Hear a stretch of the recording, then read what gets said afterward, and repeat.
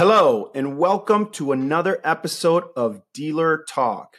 So, very excited for our conversation today. The topic we're going to be discussing is one that Eric and I haven't really delved deep in yet. And so I'm very excited to introduce our guest and, start having our conversation. But before I do that, let me check in really quick with my co-host, Eric. Hey, Eric, what's going on, man? How you doing? Oh, Herb, I'm here. Let's do this, Herb. All right, man, let's get rolling. So the person we have today is, wow, man, such an incredible background. He's a nationally known speaker, consultant, and performance coach. He's an author of several books, has over 20 years of experience working within the automotive industry with dealerships throughout the country. And I'm just very, very excited to have a conversation. So let's introduce Mr. Joseph Rosales. Joseph, how you doing, man? I'm fantastic. How are you guys? Fired up and ready. Let's go, man. Feed us. Yeah. Feed us. Yeah, we're super excited to have you on. Like I mentioned, I think that this is a topic that we really haven't covered in depth yet. And so I'm very excited to have the conversation. But before we get going here for the listeners, could you just kind of give us a recap of your background and what you're currently up to? Well, sure. I've been in retail my entire life. And for many years before I came to the automotive business, I was in high-end men's clothing and fine jewelry. The same business, people buying a product and they're served by employees.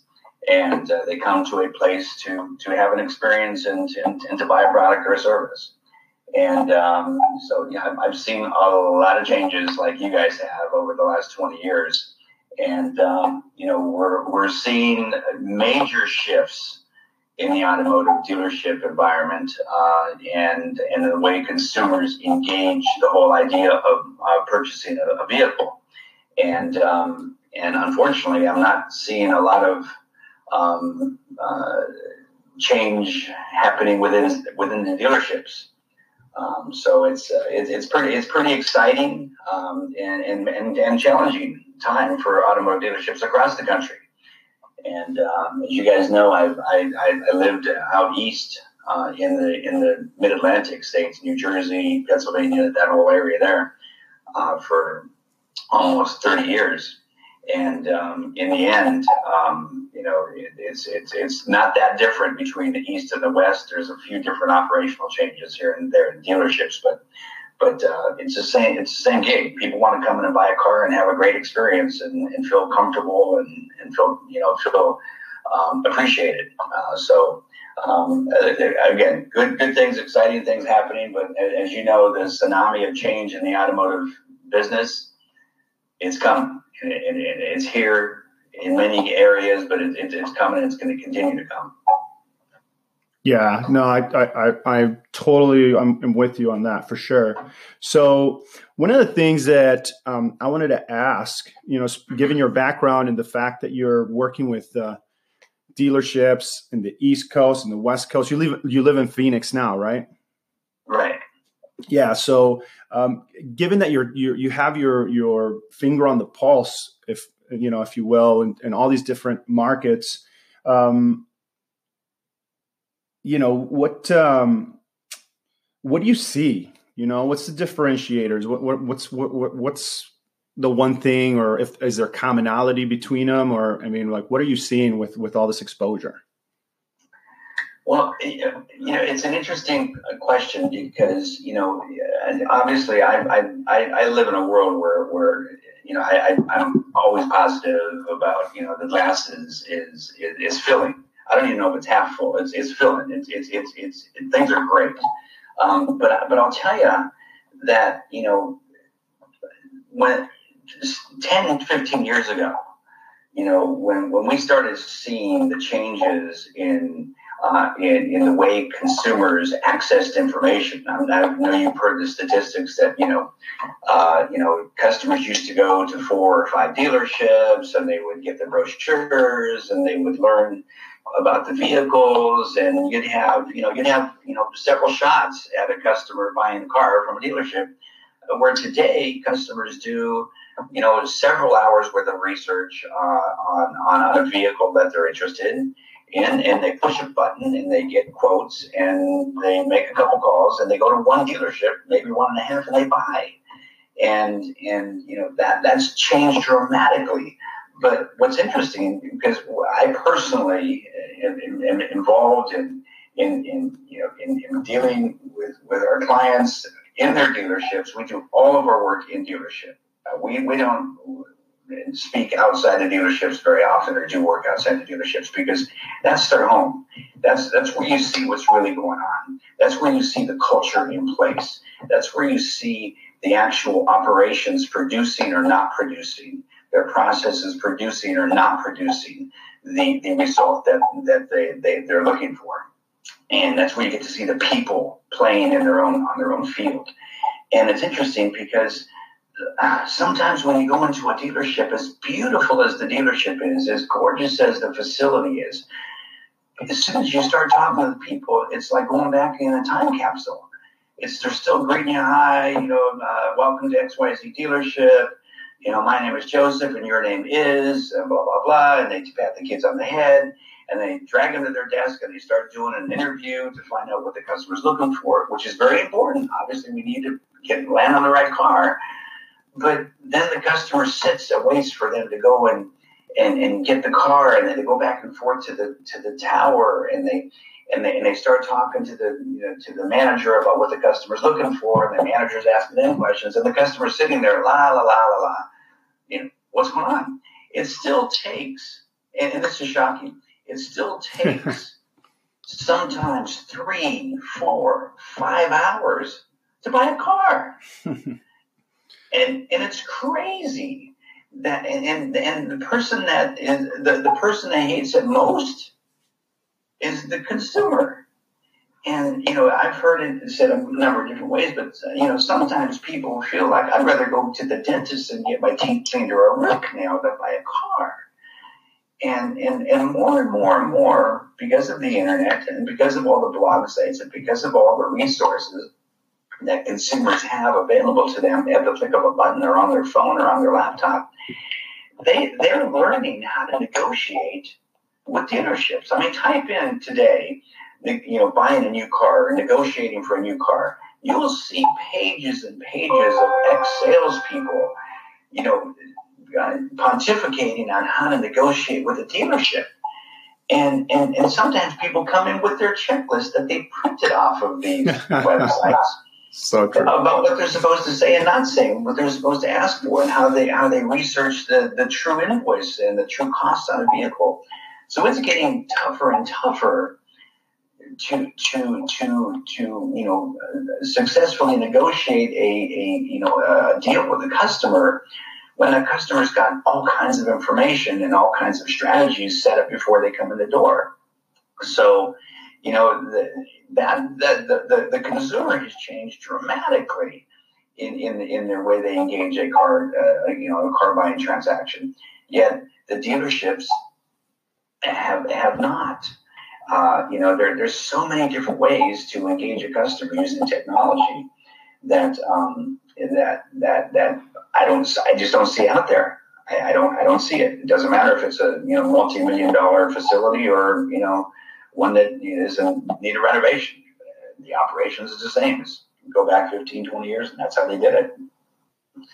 Yeah, so, that's so fascinating. We know we had a conversation last week about the same kind of like mental roadblock of separation between the customer to this imaginary, Oz behind the curtain entity, and leaving the customer to think about it. I mean, do you, from a training standpoint, how do you advise the dealership? Do you advise them to maybe alter that, or do you enhance the the system they have? I mean, from your standpoint. Well, it's interesting. I'm very, very clear with our clients that we don't make changes to anything until we really do a thorough assessment of a business. I'm always the first person to say, it's funny. People ask me, so Joseph, how can you help us? And my answer is, I don't know. Because I don't know what you're doing. That's right. So, I'm not going I golf a lot, and I'm not going to make suggestions to somebody's golf game if I've never seen them swing the club, if I've never been on the course with them, and watch them manage the course and make, strategic shots around the layout. So it's the same in business. But once we spend some time, whether it's a day or two, usually in a day, we can get a real good picture of what people are doing. And then we can start to look at process. One of the things that and I mentioned this to Herb in our briefing the other day, we kind of look at three sides of the business. We look at the people. Who do you have working for you? We look at the process. What are your processes that move a customer from A to Z?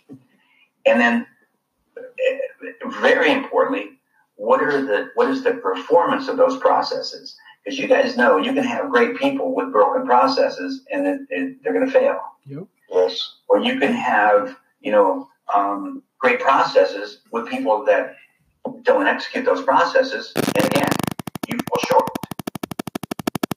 But you guys okay? Hearing some weird noise in the background. Yeah, I think we're good. Okay, but if you and I know this sounds utopian, but if you have solid people, they don't have to be the greatest people, but they have to be solid. They have to be motivated. They have to be inspired. They have to know why they're doing this, and they have to want to do this. If you get solid people and you've got really good process that is intelligent, that is designed to accomplish the result that you're looking for, moving that customer again from A to Z and through whatever that process is. Some people call it the road to the sale, and I've seen 8 steps, 12 steps, 24 steps. I saw one that a guy broke it into 32 steps. Oh my gosh! It's the same thing. It's you start with the meet and greet, and you end with delivery and follow up, and everything in between. But those processes, people need to be able to bring the processes to life. I wrote an article many years ago called "Bringing Your Process to Life." You've got that greeting could be, "Hi, my name is Joseph, and you are," and it can be that, or it can be something so much more engaging. One of the things that we look at, for example, when we break a business down, we start looking at everything. How do they greet? How are they, doing the interview process where they're determining wants and needs? How do they select the product? How do they go through what many people call the walk around? I call it product presentation because walk around is kind of more sterile to me. Product presentation is much more engaging. Nice. We did a program for a client out east where we developed a product presentation competition for them, and all their dealerships in their group competed with each other. And it was amazing to me, guys, how even the top 10 finishers, the people that won the money, weren't that good. Because they just did it the way that they've always done it, and they didn't really bring life to the process. You've got to engage people today. You've got to do some things that make that customer experience the vehicle in a way that moves them. You've got to move people. You've got to get people saying, "Wow, I didn't even know that did that. That's so cool." We call it moving their emotional needle. If you can move their emotional needle 4 or 5 times during that product presentation, whether it's the product presentation and the test drive combined, which we call the demonstration drive, because it's really more of a demonstration of the car, not just a test of the car. If you can move their emotional needle, they're gonna buy, because we know that people buy boats, they buy cars, they buy houses, they buy businesses, they get married, they do all kinds of things in their life based on emotions, not based on facts. And people think that this business is all about facts and it's all about price. It's not. Right. I mean, I sold jewelry, and back when I was doing that, a $30,000 ring was a ton of money. And I put rings on people's fingers, and $30,000 later, 10 minutes later, they're walking out the door. Yeah. Well, it was emotional. It wasn't, it wasn't, how many facets it had. It was it pretty? Did it look good? And can I buy it? So whether it was $1,000 ring or a $30,000, necklace, it's the same thing, but you got to move people. And I think that's one of the things that we try and implant in our clients is passion is critical, because it's emotion, but it's got to be directed in the right way. I see a lot of negative passion in dealerships, and I see a lot of positive passion in dealerships. So when customers come to a dealership, they want to have a great experience, and they want to meet somebody who seems interested in helping them accomplish what they want to accomplish and buy the car that they want to buy, not the car we want to sell them. So, there's so many ways to approach this, and I wish we had, more than 30 minutes, but, we've got a timeline to stay on, but, we break things down, the consumer experience. What is the consumer experience when they walk in your dealership? Have the dealerships adapted to what kind of customers want? How many customers, and I heard a statistic from one of my dealer groups the other day, they've tracked this. About 90% of customers that walk in the door have already done more than 5 hours worth of research on the vehicle. 90% of customers do more than 5 hours worth of research before they walk in the door. Yet, I've seen salespeople poo-poo the information that the customer just spent 5 hours researching. That doesn't fly. That's probably not, blah, blah, blah, or whatever they say.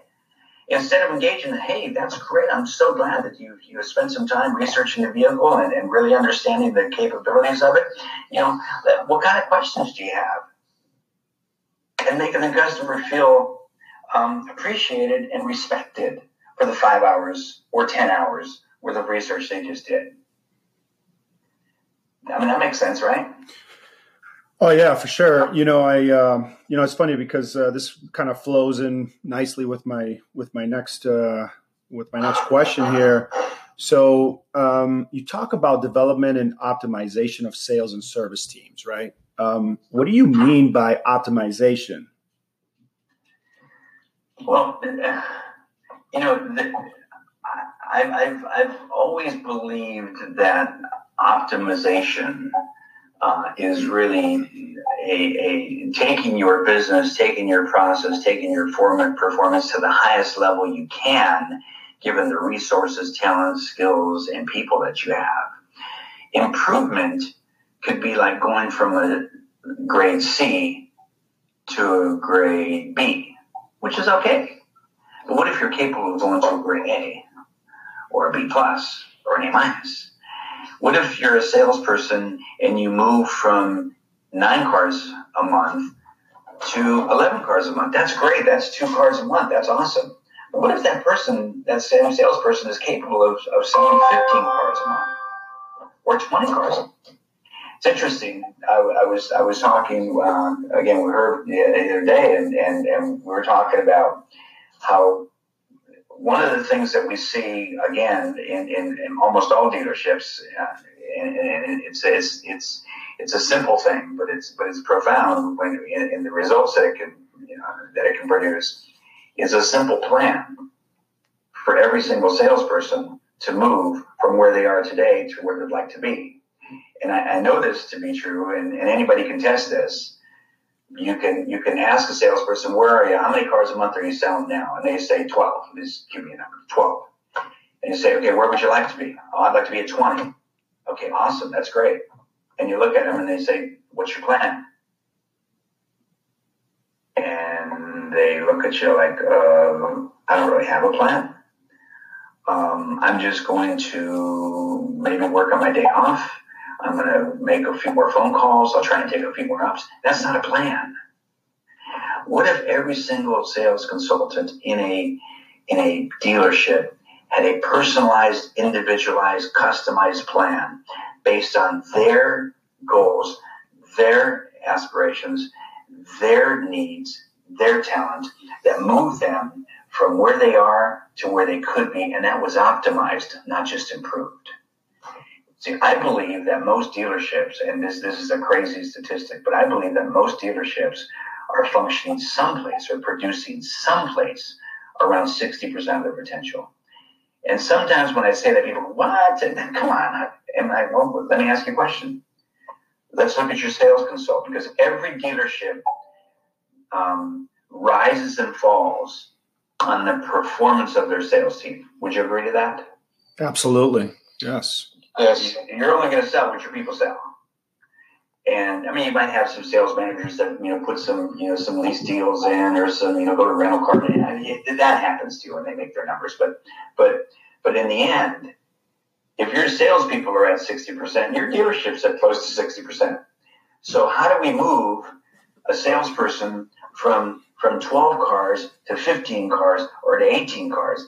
And it's not teaching them how to do the road to the sale better. It's got more to do with having them engage the potential of their own business development activities that they're not tapping into. For example, we know that most salespeople, here's a perfect one. Most salespeople, when you ask them, so what's your percentage of referral business that comes in the door for you? Most of them either A, don't know, or B, they start to count on their fingers. Let's see, last month I got 1 or 2. I got 3 last month. So okay, so I'm at 15%. Awesome. That's 15% is a great start. We know the target from all of our sales teams. Our target is 30% referrals for every single person on that team. What if a dealership went from 10% referrals to 30% referrals? Oh my gosh. But let me give you guys, and anybody listening, please write this down. There are three very important elements to gaining high levels of referrals. Number one, you got to earn it. And I think most people listening are earning the right to ask for a referral because they're doing as great a job as they know how. Could they do better? Sure, most people can. But you got to earn the right. Secondly, you got to ask. But that's where it gets tricky. It's not if you ask, it's how you ask and when you ask. That's very important. I have people say, when do you ask for referrals? And they say, well, I ask at the beginning. Or it's the last thing I do. When they're rolling out the driveway, I ask, hey, if you have any friends or family need a car, let me know. I'll hook them up. And they throw a couple cards in the customer's seat and they drive away. That's such the wrong time to ask for referrals. But that's what people do because that's what they were told. So there's a more strategic time to ask for referrals, and it's got to do probably sometime in that window of when we're sitting after F&I and before delivery. It's a great time to ask for referrals or to talk about referrals or to begin the conversation about referrals.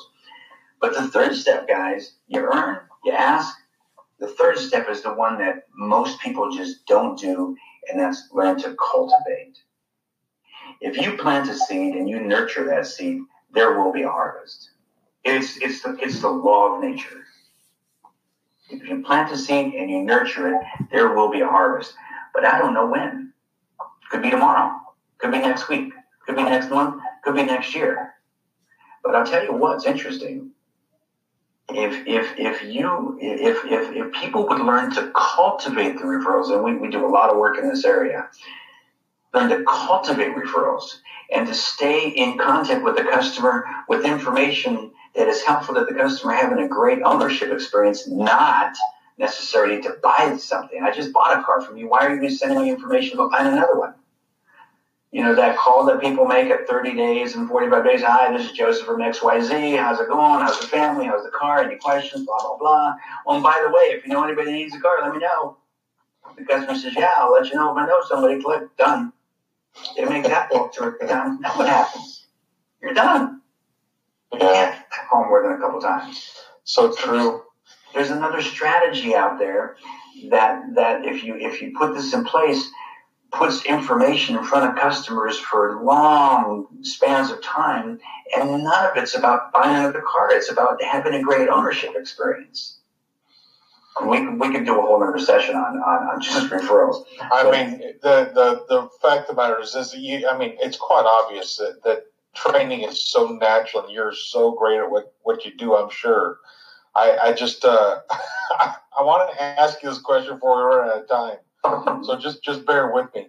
I was reading through your bio, and it says it's all about performance. It says, you said specifically, it's what someone does with what they know that elevates their performance beyond the average, which I love that. Can you just talk to us briefly exactly what you mean by that?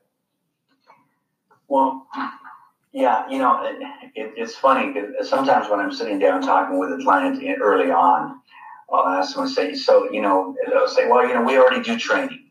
And, we do training. We train all the time. Okay, great. So, there's an old adage I read many years ago, and I use it now, is knowledge does not change behavior. Knowledge does not change behavior.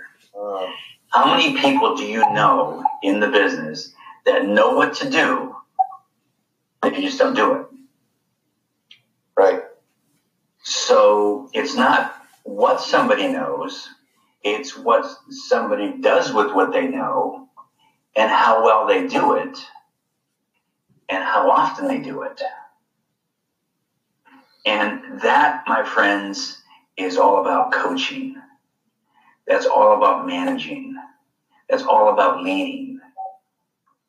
If you train people on what to do, and I go in dealerships all the time, and I, by the way, I was on one of these teams for one of the manufacturers where we went in every 3 months, every 4 months, and did a 2-hour session, and we delivered some kick-ass information, and it was great, and everybody loved it, and they went back down the floor and did nothing that they learned.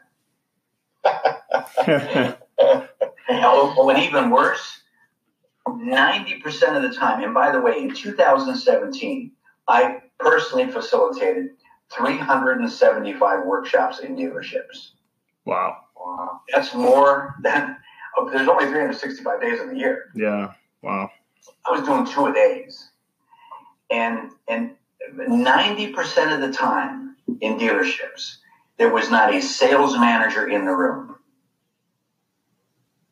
Oh, that's crazy, man. Send salespeople into a room to be trained by somebody else, and when the salespeople walk out and say, that was great, that was awesome, and they get in, and the sales manager, so what did you learn? Oh, we learned this and this. Again, oh, that's great. Now go back and go sell a car. So where's the support come from? Where does the after session follow-up come from? There isn't any, because we pack up our computers and our projectors and we leave. Well, that was why we don't do that anymore. We don't work for the manufacturers anymore because of that. We need to be there. We need to be intimately involved with our clients. We need to set up coaching programs. We need to teach the managers and leaders of the dealership how to coach and how to follow up and how to set expectations and how to grow their team, not just tell them. I think I mentioned in one of my books, the Customer Service is the Contact Sport. There's a whole chapter on training is more than telling. People in the car business want to take enough time to tell people what to do and hope that they do it. And if they don't, they'll tell them again and again and again, and eventually they'll either do it or they won't. And if they don't do it, they'll either get fired, or if they're nice enough, their manager will keep them because they're selling a few cars, but they're not doing what they're supposed to do. But it's okay. It's the car business. That's not optimizing the performance of people. So, we talk about this whole tsunami of change coming, and it's hard to stay on track with it because there's so many sub pieces. But if we can put, and I really believe that the key to all of this is our sales managers. You can hire great people, but if you don't put them with a great manager, they're going to fail, or they're not going to do as well. So much of what we do in dealerships anymore is working with the sales team and the sales managers and the GSM and the GM to make sure that we're getting the support that we need for our frontline people to succeed at their highest level. Because that's where the dealership can go to 70 or 80% of their potential. I've never seen a dealership operate at 100% of their potential. I don't even know if I've ever seen one at 90, but I've seen them at 80, 85, and they're kicking ass, and they're selling 600-700 cars a month. Yeah, I mean, definitely opportunity there for growth, which is a good thing, right? Because we were talking in our during our previous to the session, we had kind of like a little meeting, we were talking about that gap, right, from 80 to 20 is always super hard to get that, or 80 to 100, excuse me. There's that 20%. It's super hard to kind of close that gap. Man, we could go forever here. It's been such a great conversation, lots of insight. Really appreciate you coming on, but we're running out of time. So I just wanted to kind of wrap it up, give you an opportunity to let the audience know how they can get in touch with you. Also, if it's okay with you, maybe we could put a link to some of your books or your all your books on the show notes, give the audience an opportunity to, get some of that insight. But before that, I just want to ask one quick question here that I ask everybody that comes on the show, and that's, where do you see the automotive industry headed in the next 5 years, and why? Well, the title of this talk was really focused a little bit on the tsunami of change coming, and we talk about the employee experience and how that needs to get better. We talk about the consumer experience and how that needs to adapt. Technology. We just finished a survey of dealerships on the East Coast, West Coast, and everything in between, and it was interesting, but not so surprising maybe, that technology in dealerships is there, but most people aren't using it, and they aren't using it very well. And that's the admission of the management team telling me, we have that technology, but we don't use it, and we don't use it very well. And there's new technologies out there that can really impact the way a consumer sees that business. And it's really all about the customer. I mean, we've been talking about how important it is for our employees, for us to engage them, and that's 100% right. But the employees aren't buying cars from us. It's the consumer. And we sit in the consumer's chair all the time. So whether it's technology or whether it's improving our training and development and coaching and leadership and management plans for our staff, whether it's using more technology, that's where we see the greatest opportunities for improvement. And customers, I mean, when in the history of the car business could people pick up their phone and buy a car and have it delivered to their house within 48 hours and never go into a dealership? That didn't exist, and it does now. So technology is here. It's like a tsunami. It's coming. You can see it on the horizon, and many dealerships, I hate to use the word, have their head in the sand, but maybe it's not in the sand. Maybe it's just not looking up. But they need to look up and see that this is coming, and how are you addressing it? It's not about focusing on selling the next car. I get it. It's about looking, what are we doing to make our business better, and how are we making our people better, and how can we move our people from 60% to 75%? Right on, man. Yeah, I agree. Hey, thank you again so much. Let us know how we can get in touch with you. And again, I'll include your contact info, and if you're okay with it, the link to the books in the show notes for the audience.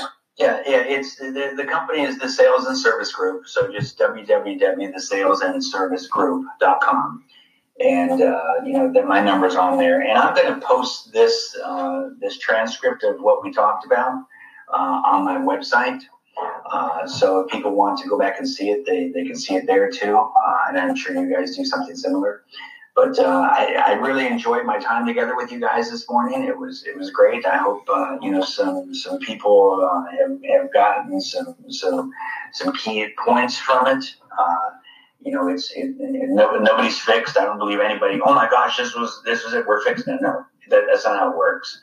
You hear something and then you got to go out and do something about it. So all that being said, it was awesome being with you guys, and thank you for the opportunity.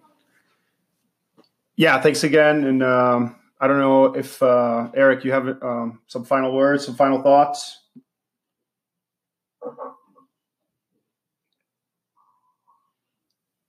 Eric?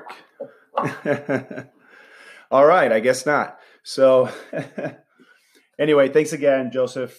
Great conversation, man. We definitely got to have you back on the show. That's all we got, folks. And as usual, we'll talk later.